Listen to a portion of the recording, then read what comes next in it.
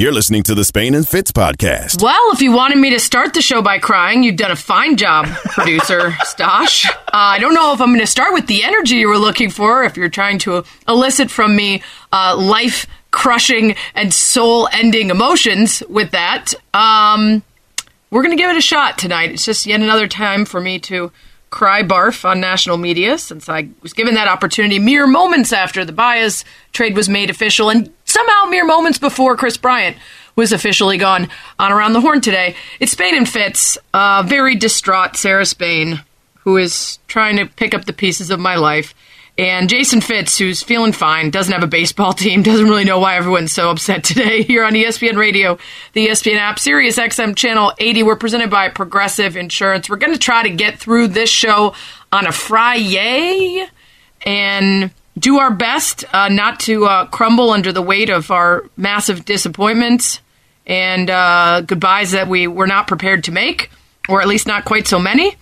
And Fitz, listen, I'm gonna tell you how it is. I'm gonna give you the straight talk, brought to you by Straight Talk Wireless. I'm gonna commodify my sadness here with the read.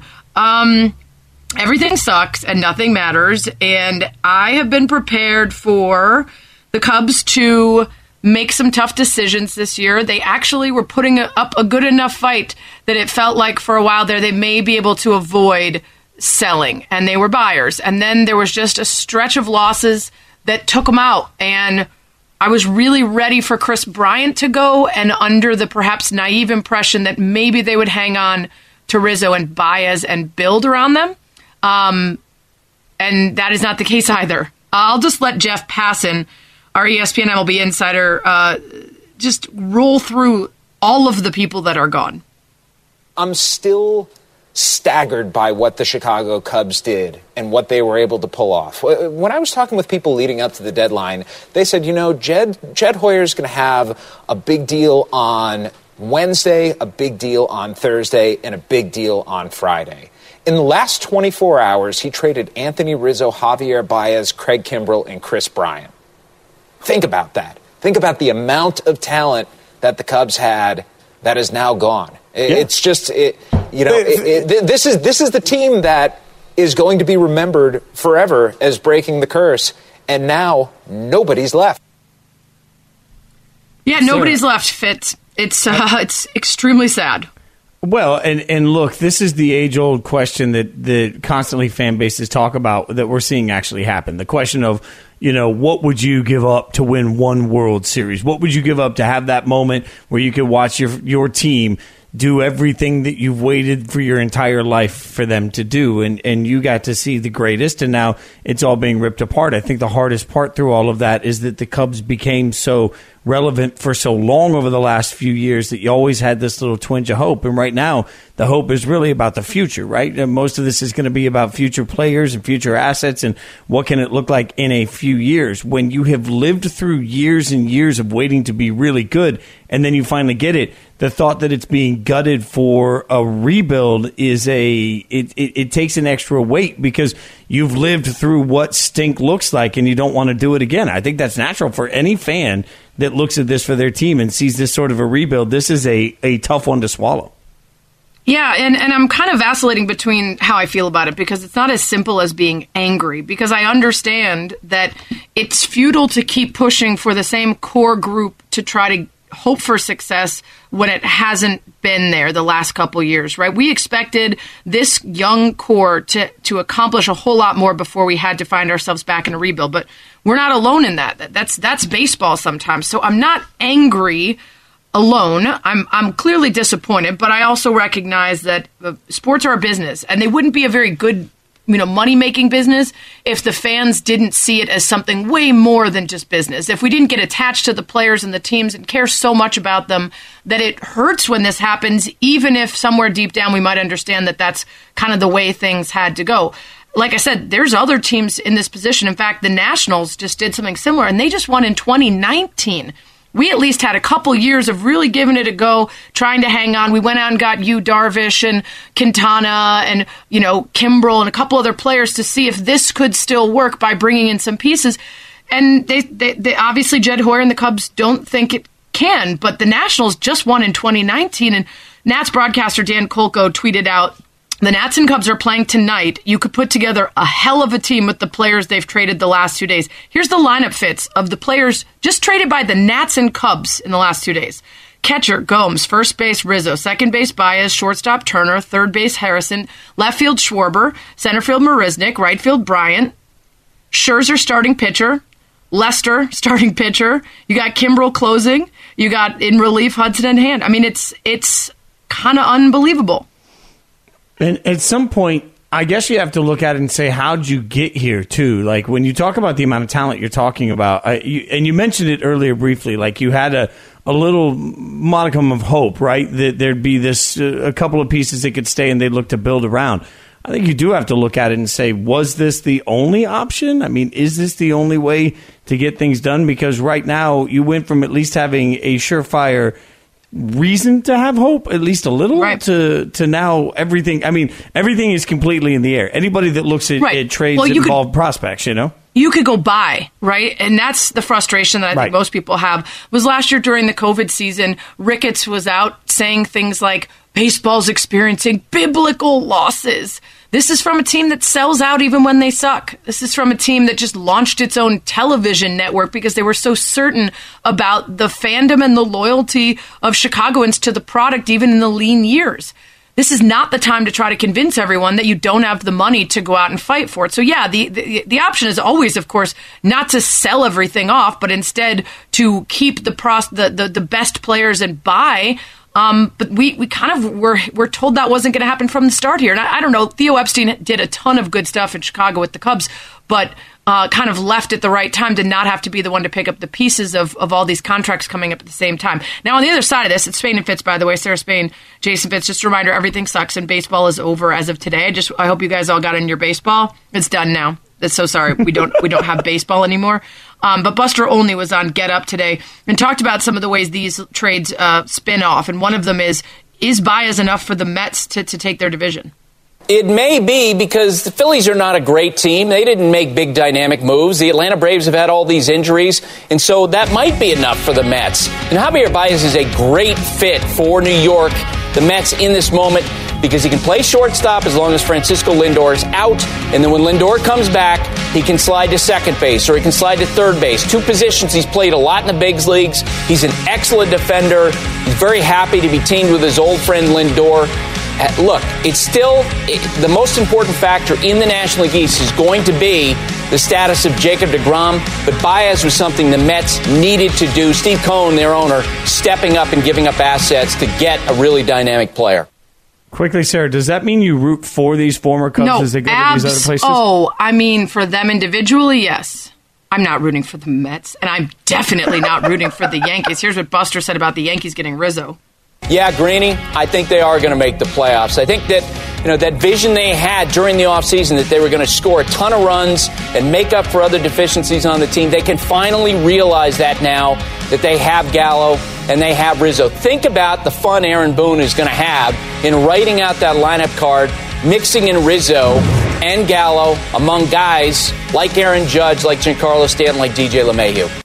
Yeah, Fitz, I will say, I love these guys enough for what they did for Chicago in this team that I will not just root for them to do well, but I will root for them to do so well that it will be painful every time we're reminded that we gave them up. And that is really big of me.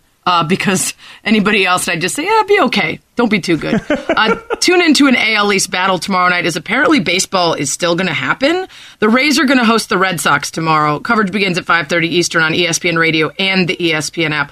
Coming up, we had a draft last night, but the night was overshadowed by a huge story in the NBA world. We'll give you the Straight Talk, brought to you by Straight Talk Wireless. No contract, no compromise on all things NBA. Next. You're listening to the Spain and Fitz podcast. We're trying to make it happy. We're doing our best. I might, skip right ahead from the coffee to other things midway through the show. You'll never know. We'll see if I can make it through. It's Spain and Fitz. Sarah Spain, Jason Fitz, ESPN Radio, ESPN app, Sirius XM Channel 80. ESPN Radio is presented by Progressive Insurance. At Progressive, they're making things even easier. They'll help you bundle your home and car insurance together so you could save on both. Learn more at Progressive.com or 1-800-PROGRESSIVE. We're going to get back to the baseball news of the day, and today, the day the baseball died. We'll also talk a little Olympics and NFL. But last night, Fitz, I don't know if you know this, the NBA draft happened. A lot of us were busy watching the Olympics or trying to figure out what part of a very disjointed NBA season cycle we were in. And as it turns out, it was the NBA draft. Not a lot of surprise at the top. Cade Cunningham going to the Detroit Pistons. Mostly happy for them, Fitz, because they get to erase the ghosts of number one picks past. Right? Darko Milicic just can be someone that they continue to push further and further in the distance till we all kind of forget that that's what they did.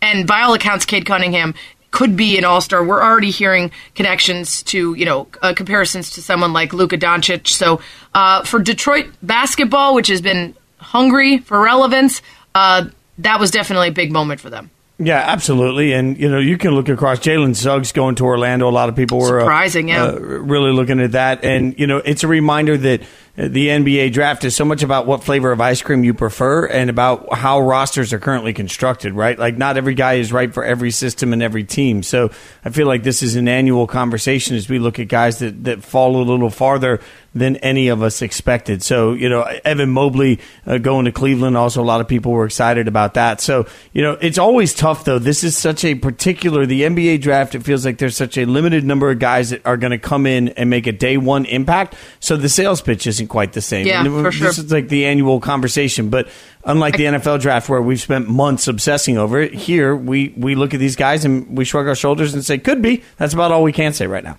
I can't believe you skipped over Jalen Green, who went to the Rockets, not because of the talent, but because of the outfit, which I saw someone compare to Fran Lebowitz and then also to the Michael Jackson character in his video game. If you haven't seen it, it was some sort of not suit material, boot cut, shiny silver with a lace shirt. And one of the things I look forward to is about a decade from now when we look back at this draft class and have content for days on whatever the equivalent of a sports blog is 10 years from now, because there were some very bold choices made that I think we're going to be talking about for years to come. It's Spain and Fitz, Sarah Spain, Jason Fitz. So the draft happened, plenty to get into on that down the road, especially as we see these guys become a part of the teams they joined. But the bigger news, of course, was Westbrook to the Lakers. Kenny Smith, TNT NBA analyst, was on KJNZ this morning talking about it. You've been hearing a lot about the Lakers trying to make one more push for one more player of that caliber. So I wasn't really surprised, especially with Washington, the way they're trying to rebuild or build. So I wasn't really surprised, but it does change the dynamic of that team, the way it was built, actually, that won the championship. Totally agree, Fitz, and I want to quickly get to Zach Lowe because I think Kenny Smith is right. None of us were surprised the Lakers are going to take a big swing to try to get as much as they can out of the LeBron window, but the fit of Russ Westbrook has a lot of people asking questions. Zach Lowe, in fact, saying he would have rather seen the deal that was rumored for Buddy Hield. I don't love this for the Lakers. I would rather, so I'm looking at an alternative where I could have Dennis Schroeder re-sign, Buddy Hield, keep KCP, maybe keep my pick. I'm probably doing that instead of Russ because it helps my depth and the shooting problems are going to be real. But look, the fact is we can talk about shooting and spacing and who's going to take the last shot and all this. These guys are three great players, and talent and smarts and just all-out ferocity can sometimes make up for not so great spacing, and the West does not have an overwhelming favorite anymore that you look at and say, that's the team that's unbeatable. Kawhi's injured, Jamal Murray's injured. So it's right there for the taking. They can still do it, but I don't love the fit. I would rather like that other fit with more shooting because here's one of the great axioms of LeBron's career. If LeBron is the best shooter on the floor, you haven't done a good enough job building around LeBron. Now, they'll get shooters. They'll probably bring back some of their own free agents. But the shooting is going to reach a critical level. And in the half court, this team's going to have to prove that it can score. But like Perk is going to say, Russ is a great player. They're going to figure a lot of it out. And to me, the question is not just the spacing, because the Lakers have played in bad spacing before. It's the volume of shots Russ takes and the volume of bad long twos he takes. Is he really going to commit to playing off the ball? Is he really going to set screens and cut and all that and not just stand around the three-point arc? Because we've heard that song before and we haven't seen it play out in real time. Yeah, and that's an interesting point, Sarah, the way that he broke it down. But I'd also say this.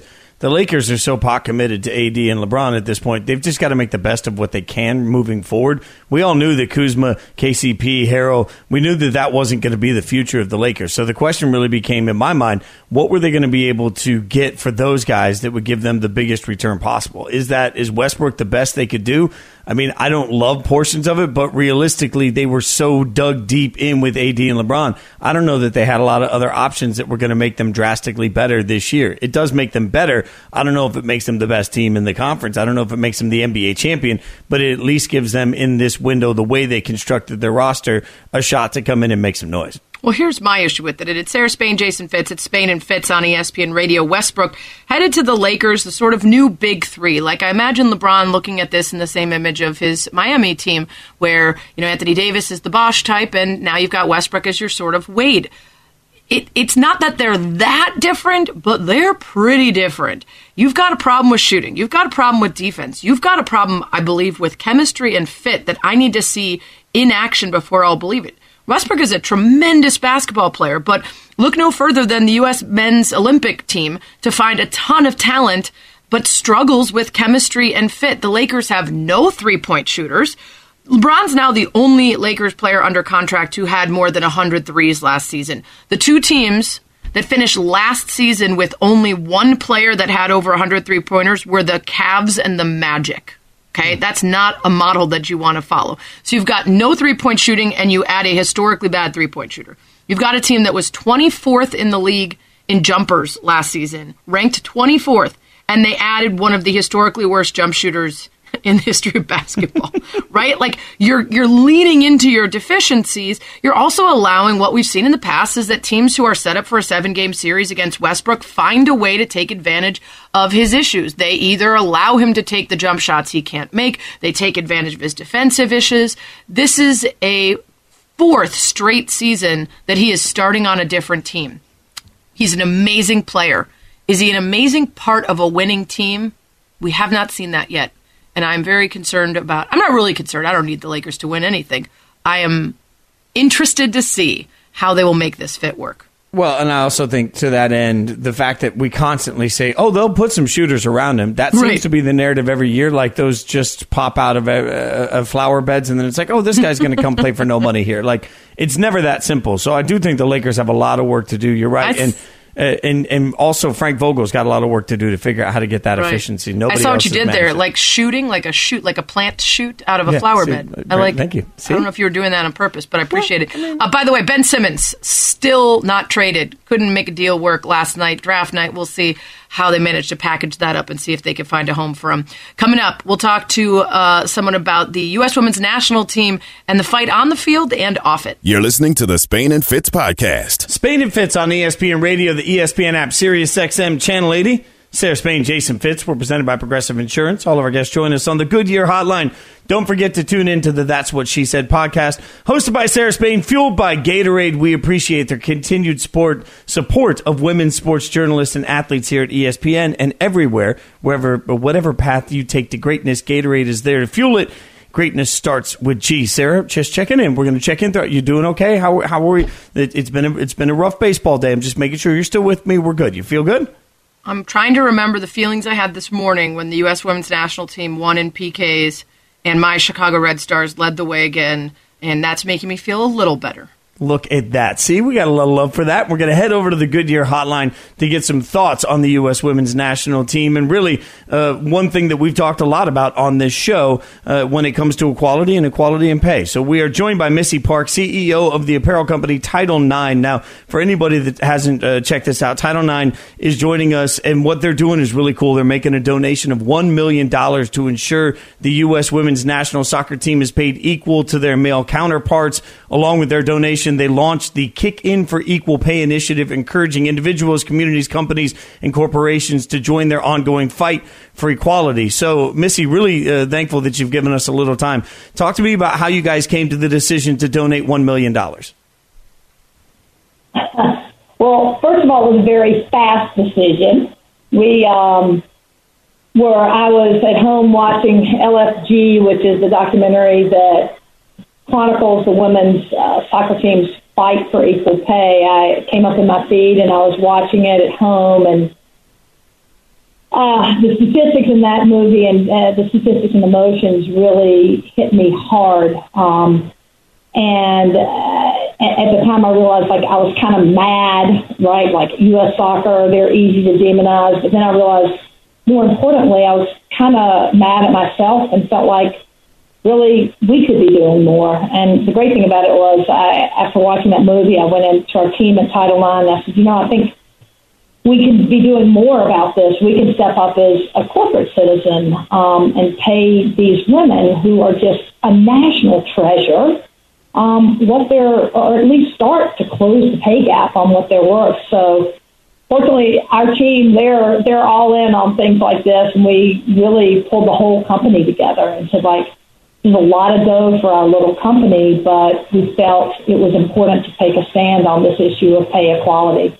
So it's not just me, it's our entire team is behind this U.S. Women's National Team, and we felt like $1 million was a very small price to pay for the huge debt that we owe these women. Missy Park, the CEO and founder of Title IX athletic brand, is with us here on Spain and Fitz. It's interesting because it's sort of the same model a lot of us who are owners in the NWSL have, which is, if we want to see this change and if we want to see these women and these leagues succeed, we can be a part of that instead of just pushing for the powers that be, the federations, the existing owners to do better, which is why I got on board with the Chicago Red Stars. Now, I wonder, as you're trying to figure out this decision, and I'm very much on the side of the U.S. Women's National Team not being done right by the federation, but there are certainly those who push back from within about the contract differences between the men and women and the different bonuses versus salaries versus benefits and all of that stuff. How deeply did you dive into that as you were making this decision, or did you just go more off the gut feeling of they're not being done right and that you wanted to be a part of their fight? Well, I started diving in deeply, and then I was like, whoa, got to get out of that rabbit hole. So, we did dive in pretty deeply, and I think really what I came back to was, I know they're not being done right, and I can go through all the math like you can, like the U.S. Soccer Federation can. But in the end, I know when I think about these athletes and the decades of activism that they have not been done right.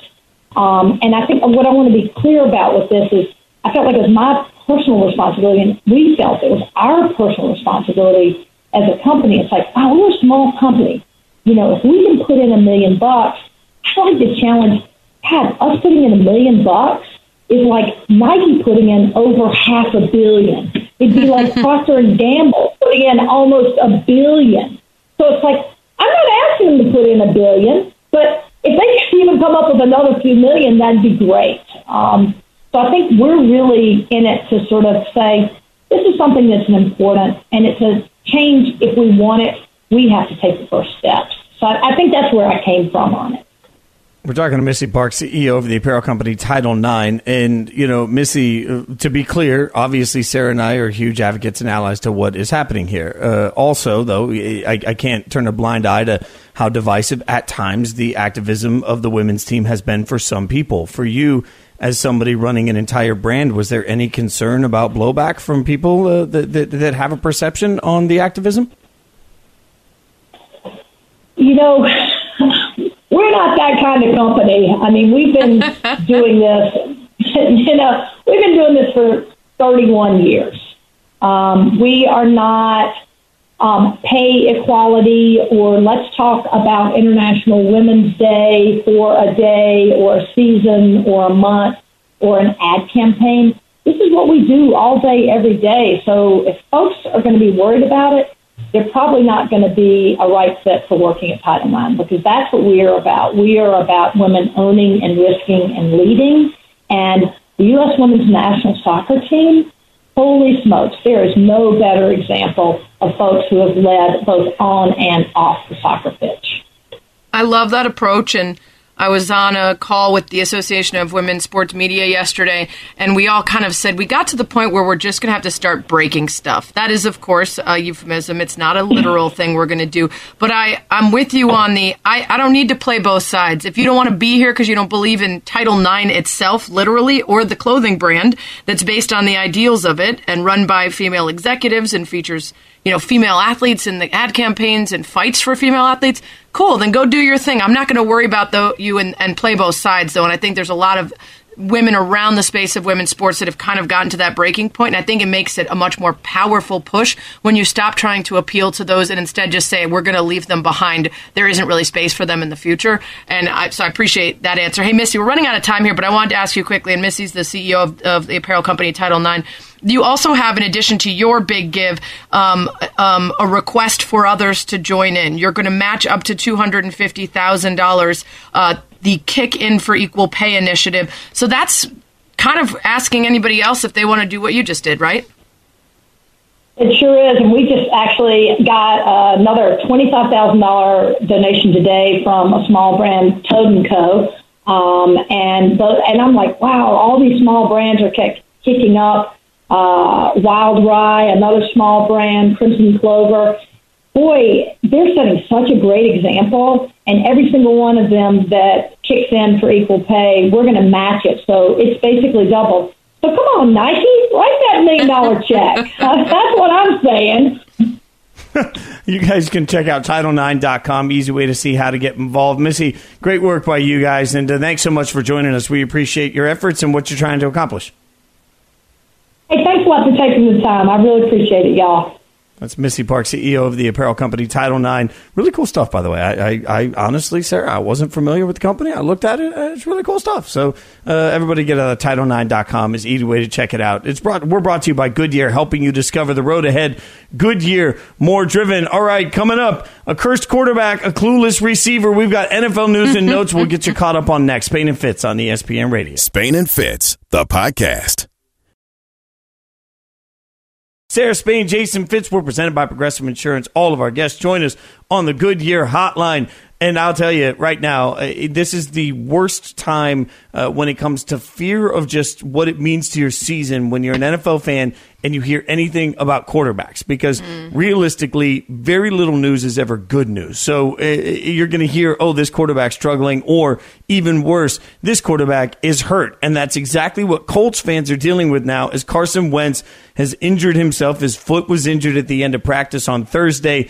Sarah, this is what Adam Schefter, ESPN NFL insider, said about how serious the injury is. Well, Ryan, here's the very latest. The Colts and Carson Wentz are waiting for Dr. Robert Anderson in Green Bay to review the scans of Carson Wentz's foot that was sent to him, and that should happen here in a short period of time. Once Dr. Anderson can review those scans, they will make a determination of how much time Carson Wentz will miss. I'm told it's not expected to be season-ending right now. He is expected to be out indefinitely. The Colts don't know exactly how long that will be, but it'll be some period of time. And during that time, Carson Wentz will miss the reps and the snaps he would have gotten used to working with a new offense, new receivers. They were hoping that would help him this summer. Obviously, that's going to be out the window, and they're hoping that the damage to his foot isn't extensive right now, but they are awaiting word.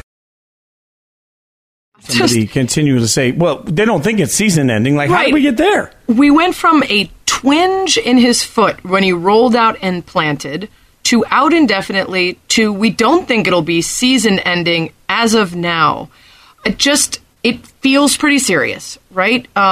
Usually a completely unknown injury that we aren't given any information on is, he's day to day, or we expect a couple weeks. But the idea that they're throwing out there even the possibility, even to deny the possibility of missing an entire season, is wildly scary.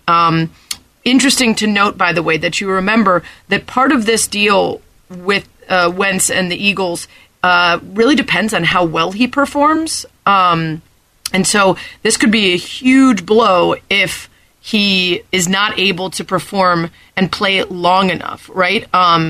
First of all, we have the foot. We also have the not being vaccinated. So if that takes him out for any significant amount of time, but he has to play at least 75% of the Colts snaps, or 70% in the playoffs. And then that conditional 2022 second round pick that the Eagles get for him turns into a first round pick. So they want him to play well, and they want him to play a lot. That's very much in danger with a foot injury, and add on to that, of course, the vaccination issue. It's such a communication thing to me, and as a dog lover yourself, you'll appreciate this. Many years ago, when we still had Winnie and Samantha and the older dogs, and at the time when he was acting a little funny, she was probably 8-9 years old, so took her to the vet that we had at the time, and the vet came out, 10 minutes later and said, okay, well, we're not going to have to put her down, and that's how she started the conversation. And it turned out that she wasn't even that sick. It was just that's how that vet started the conversation.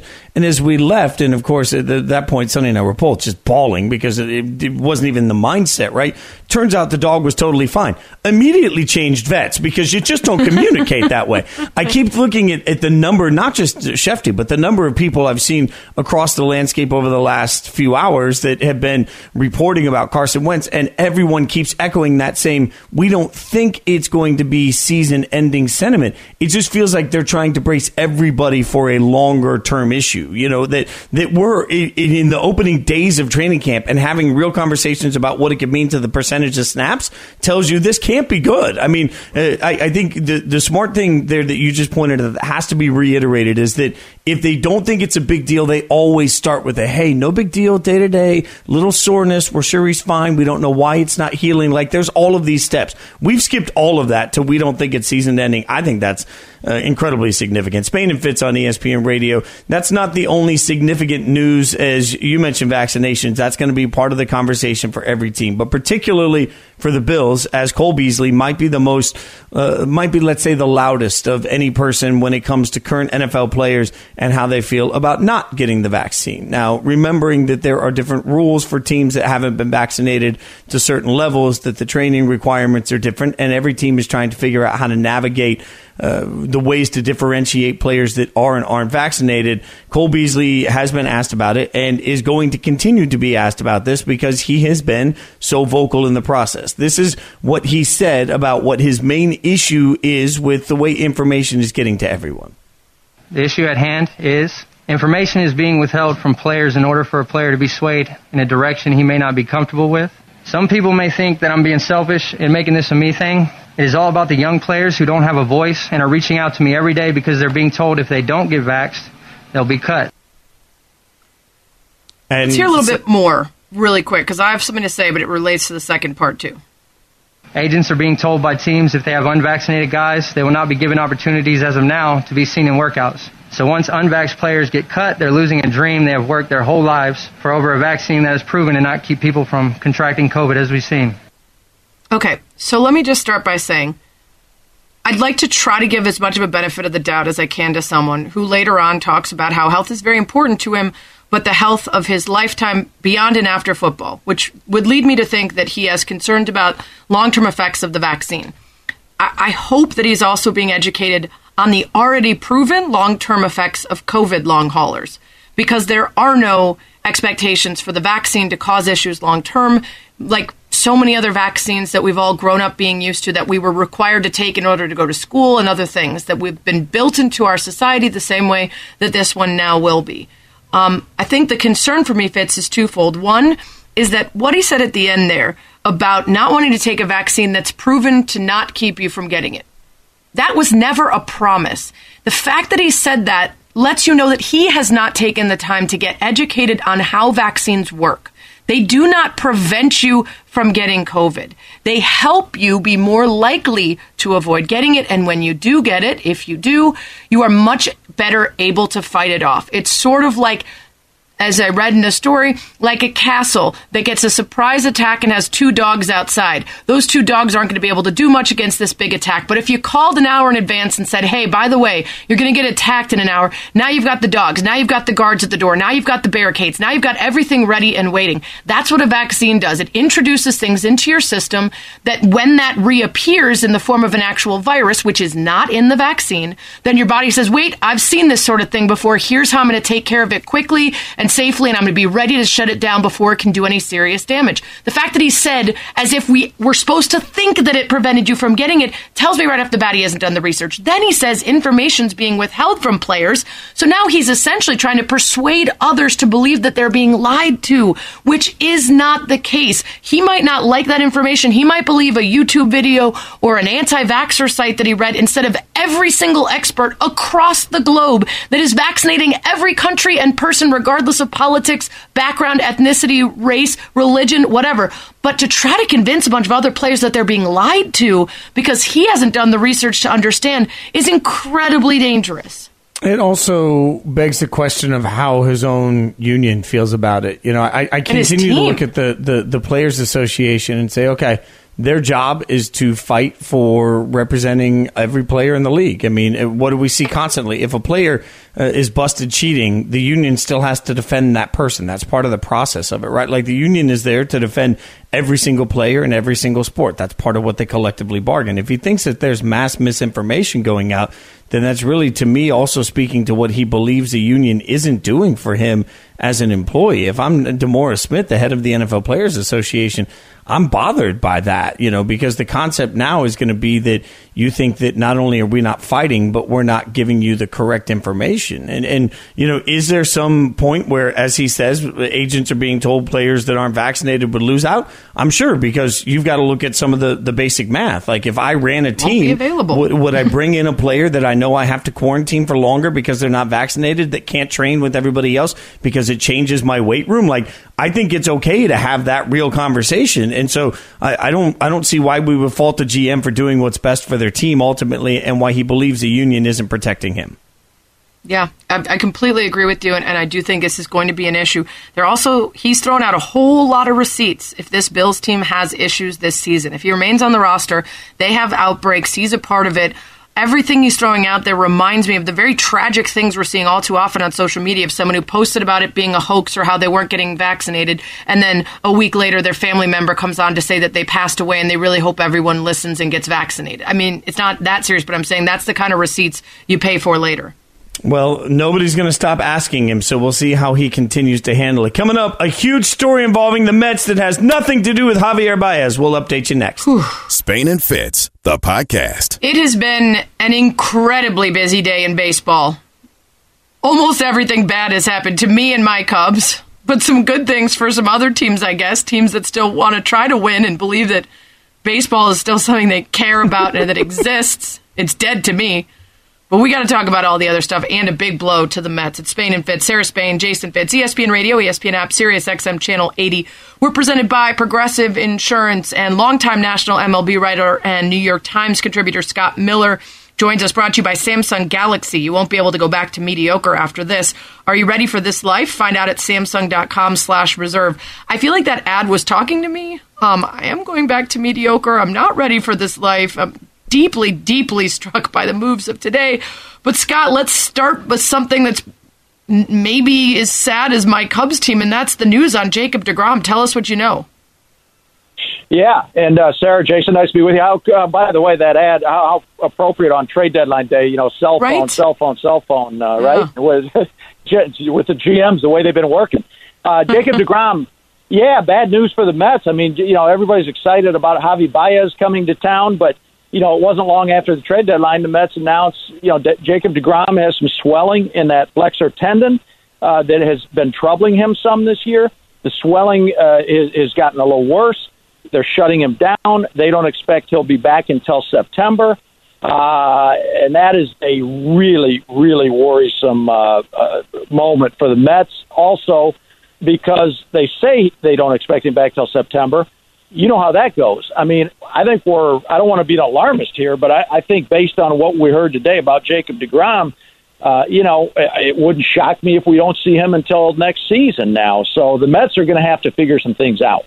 So stick there for a second, Scott. If he doesn't play at all this season for the rest of the year, how good can the Mets be?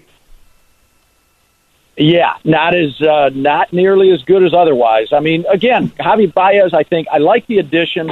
Baez, I think, is going to be re-energized in New York under that spotlight. And I love the relationship between him and Francisco Lindor. I think those two are going to make each other better. So I really think we're going to see a better Lindor down the stretch. Obviously, he's been spotty, or, you know, he's been disappointing in New York. No secret there. But I think his best days are ahead of him. I think Baez and Lindor are going to help. I like the addition of Rich Hill a couple of weeks ago. Gamer, veteran, knows how to outsmart the opposing lineups. But still, man, you take away Jacob deGrom, it is going to be an uphill struggle for the Mets, you know, more every fifth day for sure when he could have been pitching. Spain and Fitz, Sarah Spain, Jason Fitz, talking to Scott Miller on the Goodyear Hotline, longtime national baseball writer and contributor to the New York Times. People feeling, other than the DeGrom news, optimistic about the Mets. Where do you sit on the Yankees? A lot of people thought that Rizzo was going to go more Red Sox, would be a better fit there. He ends up there, and then they get Gallo. What do you make of the moves, and is it enough? Yeah, I mean, certainly, in third place, the Mets or the Yankees are playing from behind, no doubt. They did, I think, first of all, it was interesting that they were buyers and they opted not to sell. When about 3 or 4 days ahead of the trade deadline, Brian Cashman basically said we could go either way here. And then the Yankees won a couple games. They decided to be buyers. They did one thing they needed to do, which was balance their lineup. They were so right-handed heavy.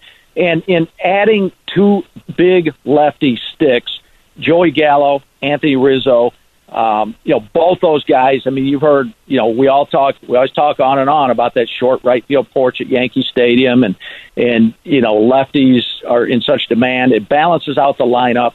The one thing that I'm still concerned with the Yankees, though, is they've got so many strikeouts in that lineup. And Joey Gallo is only going to add more strikeouts. And, Rizzo's on base percentage is usually pretty good. Not as many strikeouts with him, but they're one dimensional. They're gonna, and it's no secret, I guess. They're gonna look to win by bludgeoning the other team, and they're gonna come at you with a ton of strikeouts and hope to put a few balls over the fence every night. They're not that good defensively. They're not great on the bases.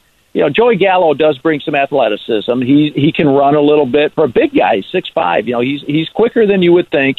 So he'll help a little bit athletically, but I think the Yanks are still too one-dimensional. And I think, Boston's rotation in the last month has started to show signs of wear and tear. So I'm not saying Boston is invincible or even Tampa Bay, but Yankees are one-dimensional, and interesting moves really by all of the contenders in the American League East, including Boston, Tampa Bay, and Toronto. We're talking to Scott Miller, longtime national baseball writer, New York Times contributor on Spain and Fitz on the Goodyear Hotline. Sarah Spain, Jason Fitz. So, Scott, if you look at all the moves that we've seen over the last couple of days, realistically, is there one move that stands out to you that you say, yep, that is a World Series caliber move for a World Series contender? Well, I hate to be obvious. I'll start there, though. I mean, the Dodgers, that was acquiring Max Scherzer and Trey Turner in the same trade from the Nationals. That's a statement trade. There's no doubt about it, especially, I mean, they've had a struggle this year to try to keep their guys on the field. Mookie Betts is on the injured list right now. Corey Seager is just activated for tonight's game in Arizona. It'll be the first time he's played in almost 3 months. They've not been the Dodgers haven't been the Dodgers all year because they've been missing guys. And, of course, the just utterly disgusting Trevor Bauer situation. I don't know that we're going to be seeing him anymore this year. I don't think the Dodgers think they're going to see him anymore, which is why Max Scherzer's there. But, Scherzer, obviously, I don't have to go on and on about him to you guys, about what he can do not only during the regular season but in October. So, I mean, that's a big move. But, I like the Giants countering with right before the deadline today with like 5 minutes to spare, adding Chris Bryant from the Chicago Cubs. I like that move for that team because, Bryant can play left field. He can, Evan Longoria's been injured some this year. Bryant can play third if they need to give Longoria a day off or two. First base. I mean, he can move around the diamond. He's a gamer. He can play center field. I think Bryant is really going to help the Giants team, and I think that National League West race is going to be a lot of fun down the stretch. He can really do it all, and he's won at the highest levels of everything he's ever participated in. He really is an excellent player for them to pick up, and he will be greatly missed. It's Spain and Fitz, Sarah Spain, Jason Fitz. I'm not okay, guys. I'm trying my best, but I'm not cool. Before we let you go, and we're talking to Scott Miller of the New York Times and longtime national baseball writer, the Dodgers, if I'm a fan of the Dodgers, I like the fact that they're still going for it. Despite the fact they now have 17 All-Stars, I think a combined 8 Cy Youngs and 8 MVPs or something ridiculous. Not players, but the actual trophies and awards cumulatively among the players. They've got more more hardware than Ace Hardware stores. Yeah, it's typical Ace Hardware. It's a lot. If I'm a fan, I'm happy that they didn't rest on, well, we made it a couple years all the way to the end, and then we finally won it, so we can sit back and make you pay for merch and show up. But for the rest of baseball, it's not really great when you're $65 million above the Yankees payroll, right? Yeah, and you know who agrees with you 100% on that, Sarah? I guarantee you today is the San Francisco Giants, the San Diego Padres, right. the Colorado Rockies, and the Arizona Diamondbacks.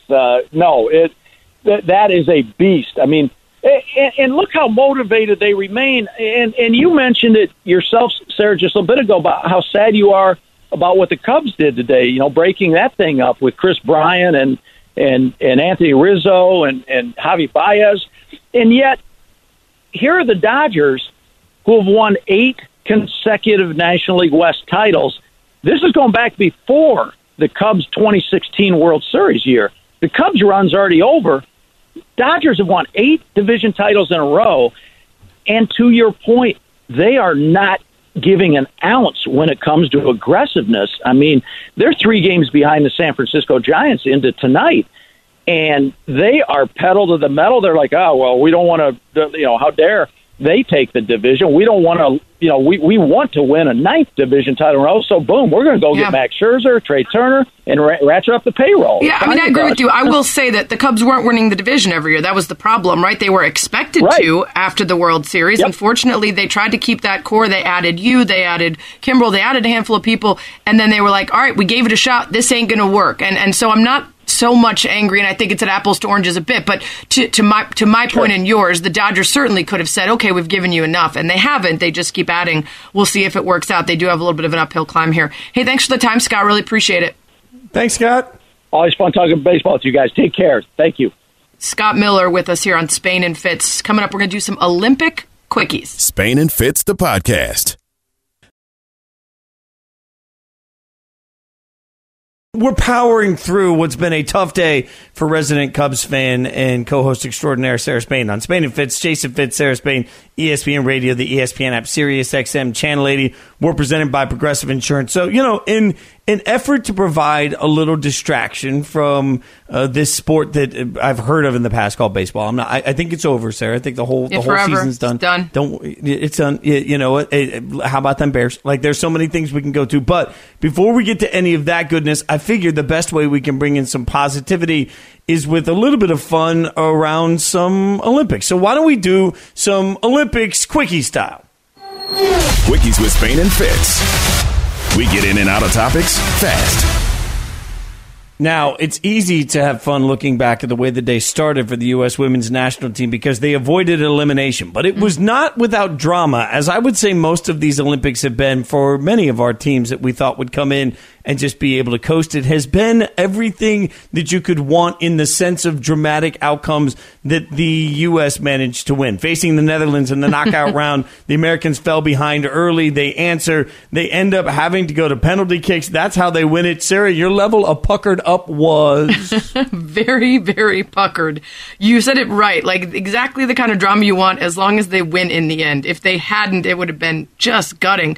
This is a team that is getting caught up to, certainly by other countries, and is also paying the price of some of its own mistakes. A couple players, Megan Rapinoe in regulation, Abby Dahlkemper, just don't look super sharp, and I'm hoping they will find their way to their usual strengths as we get deeper into this tournament. Hopefully they have the opportunity to continue to do so.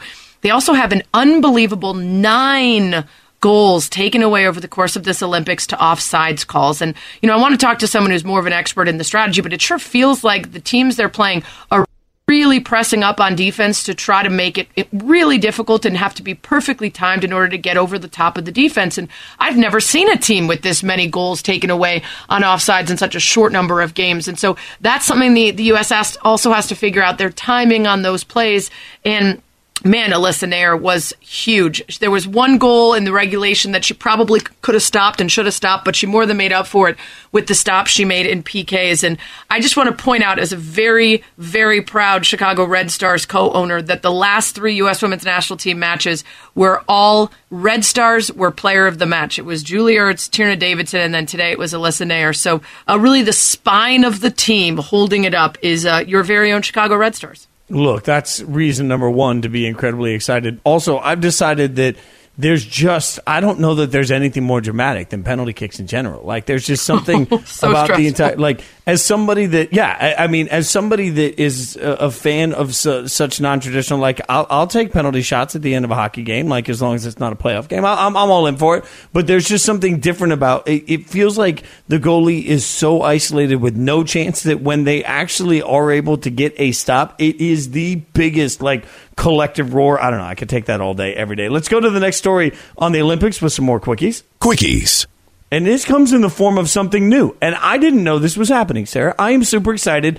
Tonight in primetime, everybody will see it for the first time. We have mixed 4x100 medley relays in swimming. So for the first time, we have 2 men and 2 women on one team together that will be swimming in the relay races together in the Olympics. In fact, they're also going to do this in track and field with the mixed 4x400. Just learned that as well. This.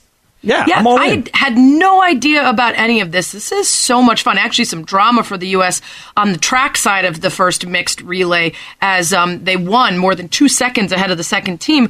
And then they were disqualified for violating a handoff rule, which has then now been taken away. They are back and reinstated after they decided due to a filing of a protest that it was actually an issue with the, with the official on the track. So they are still in the race, which is good. But Fitz, I've never thought about this before, but it is such a smart idea. We really only see mixed doubles in something like tennis, but the relays in swimming and track to showcase the best of both sides is fantastic. Yeah, I think it's going to be interesting to see a lot of strategy all the way down to which swimmers swim which legs, obviously. So it'll be fun to watch that tonight and see how we do in that. Let's keep the quickies moving.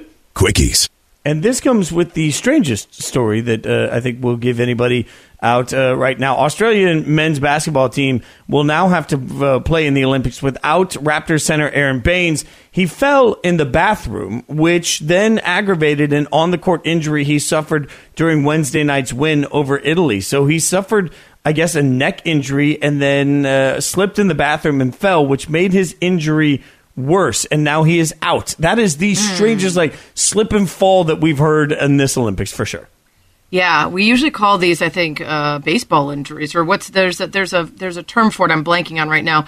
In Chicago, it's Cubby occurrences, which is, Ryan Dempster tripping, trying to celebrate by jumping over the top of the dugout and breaking his foot or whatever, things like that. We of course remember some famous ones in other sports, like Carlos Boozer, who tripped on a bag, but it turned out he really punched a wall. I'm not saying that Aaron Baines did something else. It's just the idea of these injuries that significantly affect your time on the field by something that happens off of it. That's heartbreaking for him, though. Had to actually get taken to a local hospital after the fall. And he's going to need a couple of weeks to recover, so that takes him out for the Olympics.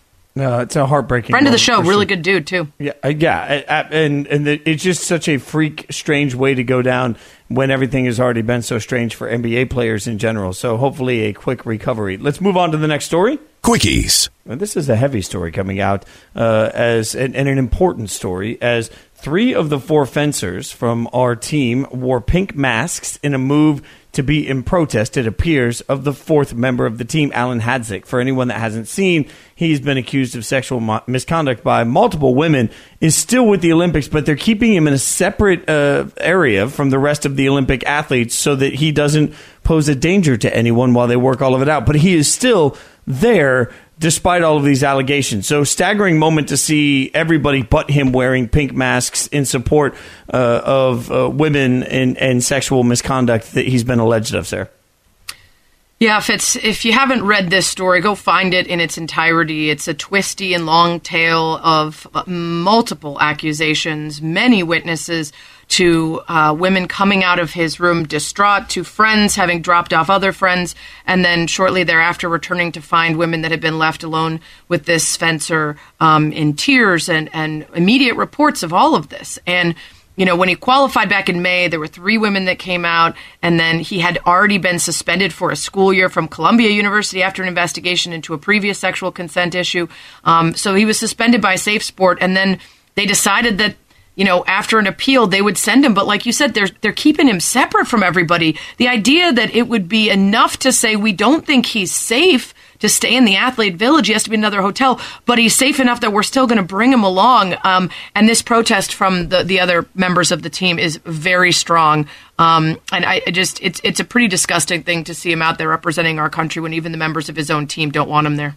And kudos to the fencing community that has been loud about this throughout, not letting this go. I love them seeing use their platform. All right, we're going to talk to Air Blake McFarland, former pitcher. He's on the show Making It. We'll do it next. Spain and Fitz. Spain and Fitz, the podcast. Joining us now in a stroke of perfect timing is someone that represents the thing that might be the only thing, in addition to Ted Lasso, that could save me tonight on this terrible day of days. The only problem is he is affiliated with baseball, which I've decided to pretend doesn't exist for a while.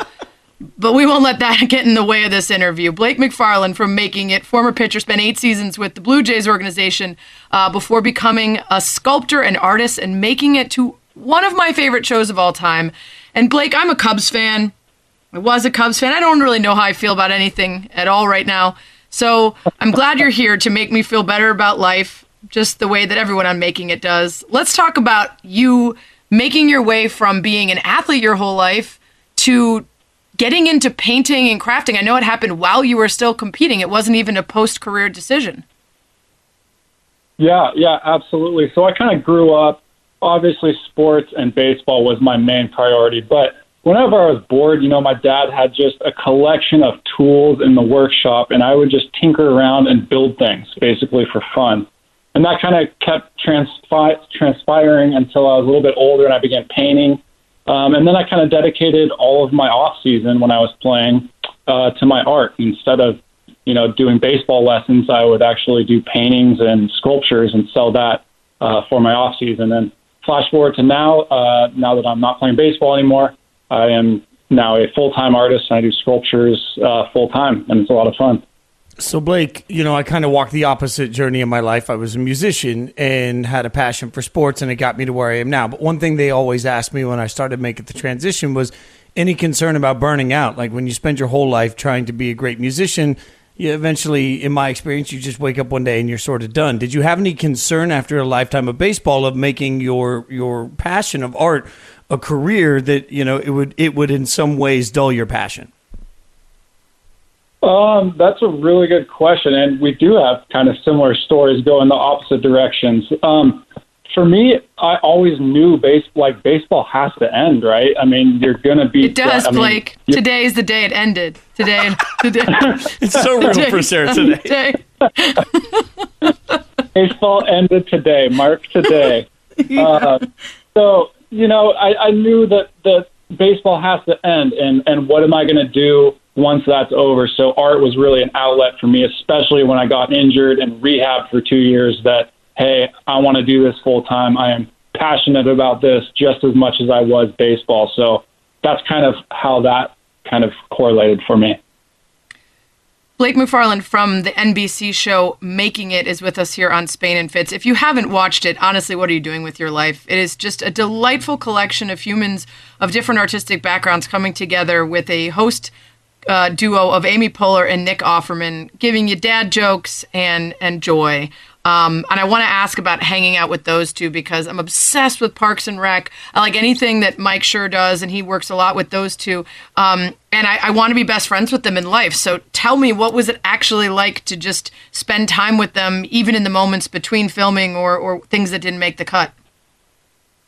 Absolutely. And like you, I was huge fans of them before meeting them and being on the show. And you don't know what to expect when you see these people, right? Like close up, and you're like, first off, starstruck, but then you quickly realize that they are the exact people that you think they would be, if not even better.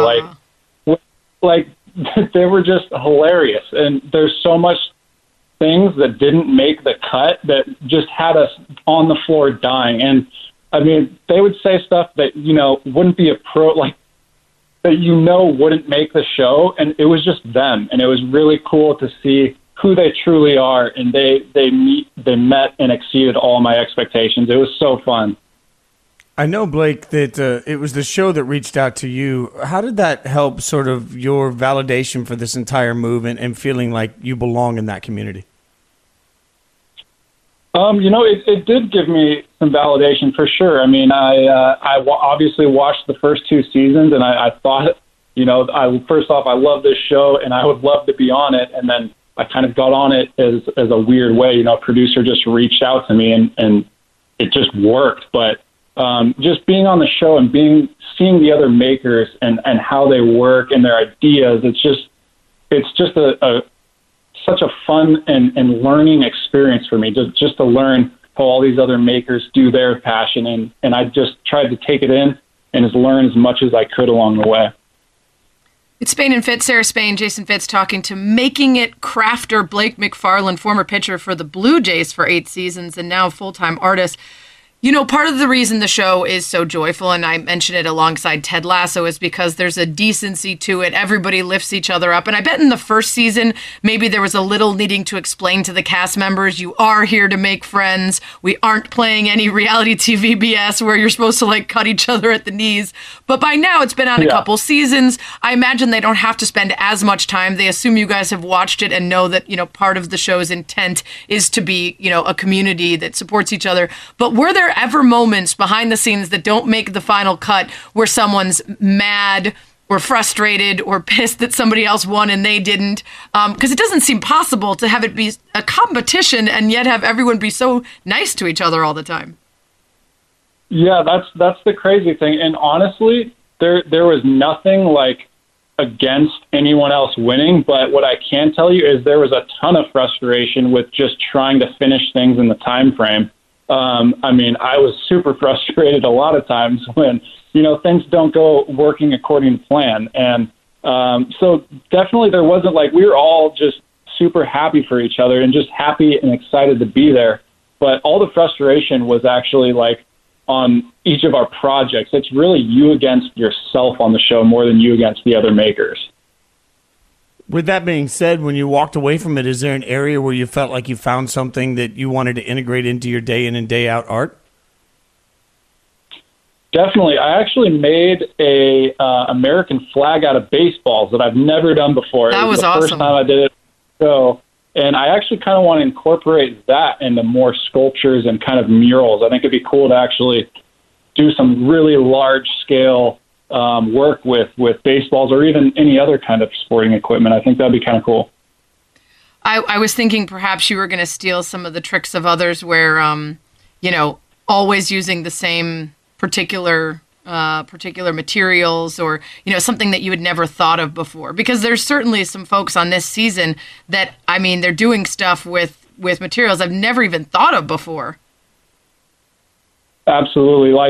Adam does a lot of acrylic, and that's a material that I've never even worked with or even thought about using. And that's actually really, really intriguing is I didn't even realize that acrylic came in different colors and all that. So that is definitely a material that I want to look into further. And then Kara just does amazing things with foam. She can make foam. That's what I was trying to think of. My brain wasn't giving me. I'm like, what's the woman that always does the thing with? And it was foam. It was unreal.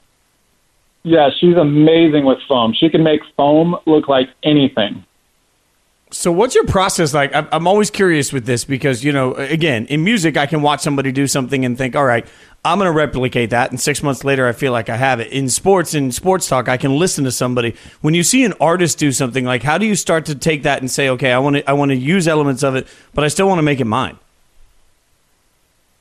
That's always tough. I think you can either kind of take what they do and then work it into your own idea, or maybe it's just a material that they work and you're like, hey, they do this wood joint this way, maybe I could do it that way or something like that. You don't really just copy them, but you could take a part of what they do and really incorporate it into a new area that you want to go and something that you think would be really good and work well.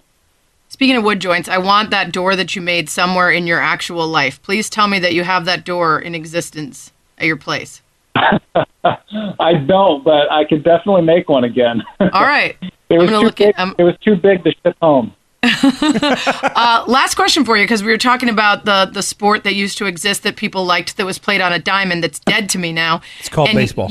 No, it's dead to me now. It ended today, remember? But Blake, you're a former pitcher with the Blue Jays, and strangely enough, another cast member is Dave Kingman's son. Dave Kingman, who played for a team that doesn't exist anymore because it died today. Did you guys have a chance when you weren't making crafts and things to talk about baseball at all? For sure. I talk to Adam all the time, and he actually just lives he lives in Lake Tahoe, so pretty close to me, actually. Yeah. We got to talk a lot. I mean, just kind of his upbringing and how baseball was a big part of his life, and then obviously everything about his dad and like how everything worked, and just, you know, we related a lot, and it was just really cool to have someone else on the show that could relate and like knows about baseball, and it was just, not baseball, the thing that people used to do. Used to be America's pastime, and now it died, and it's dead forever. Blake, thanks for coming on, and thanks for being a part of one of my favorite shows of all time that brings me joy, that will probably be binged later tonight with many, many, many bottles of wine. And thanks for coming on the show. Thanks, Blake. We appreciate you. Thanks so much for having me, guys. I really appreciate it. Spain and Fitz, the podcast. You know what, Sarah? She's Sarah Spain. I'm Jason Fitz. Spain and Fitz on ESPN Radio. I feel it. Everybody's got their eyes on the Cubs, by the way. Major League Baseball, what to watch for. The disappearing Chicago Cubs. Everybody's got a cousin from Boston who forgets their wallet at dinner, but never forgets a sixer of refreshing Sam Adams. Cheers to that. The Boston Beer Company, Boston, Mass. Savor the flavor responsibly. Sarah, I feel like that friend should not be around you tonight. Like, all of your friends should bring you as much fun alcohol as possible.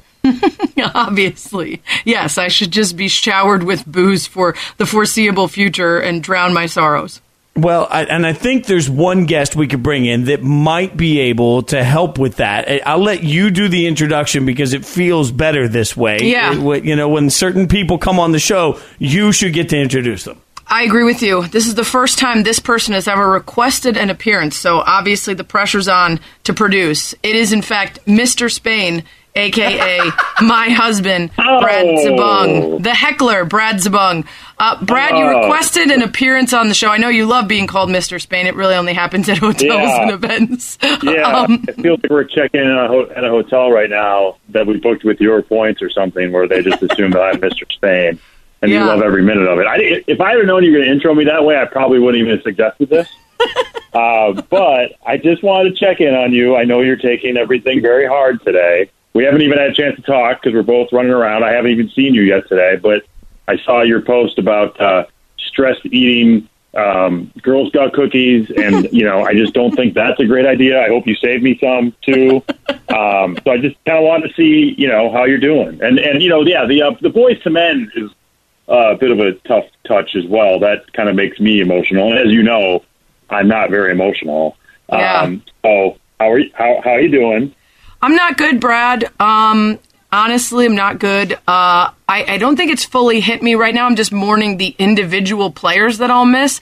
But then I'm starting to look ahead to games that I don't really want to go to. And seasons that feel lost. Don't look ahead. You have and results that are going to be disappointing. Process it in the moment. Don't look ahead. But how are we supposed to handle the fact that this feels like we're going to go back to the lean years before, they started to pick up the farm system guys and pull them up and start winning? First off, it doesn't feel like we're going back. We are going back. So, acceptance is part of the process. You got to get your head around that. This is part of being a fan, and a Cubs fan in particular, right? I was at the Steve Bartman game, and that was a really crappy feeling too, and that almost in some ways felt worse because we didn't have a World Series, in our back pocket. So it's just part of the process. We signed up for this as Cubs fans. You just got to accept it. So, Brad, who are the Cubs in 3 years at this point? You mean names on the back of their jerseys, or what kind of a where team are they as an organization in 3 years? Probably one step forward, 7 steps back, kind of. It's just sort of their MO. This whole thing's just, to me, it just feels really embarrassing, right? You're a big market team.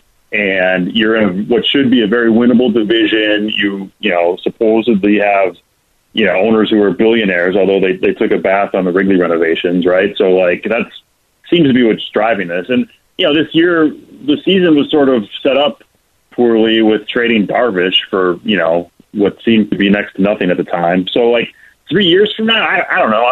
I can't get my head around, 3 hours from now when it comes to this. It all feels so sudden and abrupt. I mean, it's just, I don't know. It feels like a mob movie where all the best characters just got whacked.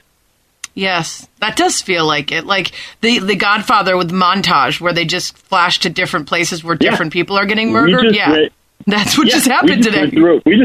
We just went through a whacking montage. Okay, we're going to clip that off, and that's unfortunate for you. It really is. That's my husband, unfortunately. Brad Zabung is with us here on Spain and Fitz. Sarah Spain, Jason Fitz, ESPN Radio, ESPN app. Your very first appearance, and you just said, we just went through a whacking montage. Oh God! I didn't say it was. Come on, it was about mob movies. It was. I don't know why you always have to go there. I don't know why either. That's probably why you married me. I'm looking at this roster, Brad, and I'm looking at some of the names of people that I'm still excited if I were to be forced to have my eyelids taped open and watch a Cubs game for the rest of the season. I would be excited about, say, the Kyle Hendricks and the Wilson Contrerases of the world, maybe some of the, the Nico Horners and David Bodie's and Patrick Wisdoms. Should I assume that they're just as good as gone in the future, or is the Cubs, is this going to get down to a Ryan Theriot situation like a couple years ago, or are we going to still field major leaguers? I love a lot of the guys you just rattled off, but I would kind of put David Bodie and Patrick Wisdom on the, Ryan Theriot, Emilio Bonifacio, Nutty for Nafi Perez. That's all sort of what we're dealing with right now. So, yeah, be excited. We still get to go to Wrigley Field. We still get to drink overpriced beers, or in your case, ciders or fruity, gross beers. But, that's all we have to be excited about right now. There's no excitement in what you just rattled off. Wilson Contreras and Kyle Hendricks probably aren't long for this team either. We might just have them for another year. Who knows? I thought Brad was here to make me feel better. Get out of here, Brad. Yeah, you just made fun of my beverages and told me to be sad. I was checking in. This was a wellness check. Okay, well, was not to make you necessarily feel better. I appreciate the check-in. We'll talk later in real life, presumably. When have I ever done through a whacking montage? I'm still stuck on the whacking montage. That's all I took away from this. We went through a whacking montage. Oh God, Brad, you're never living that down. Bye, love you. We're putting that on a T-shirt. That's amazing. We went through a whacking montage. Oh God, stop! It's too much. It's too much. I'm supposed to have something to look. Freddie Fitzsimmons is going to come next, and God only knows they're not going to have anything better than a whacking montage. Nobody will. It's Spain and Fitz. Thanks for hanging out with us. We just went through a whacking montage. Thanks for listening to the Spain and Fitz podcast. You can listen to the show weeknights at 7 Eastern on ESPN Radio and on the ESPN app.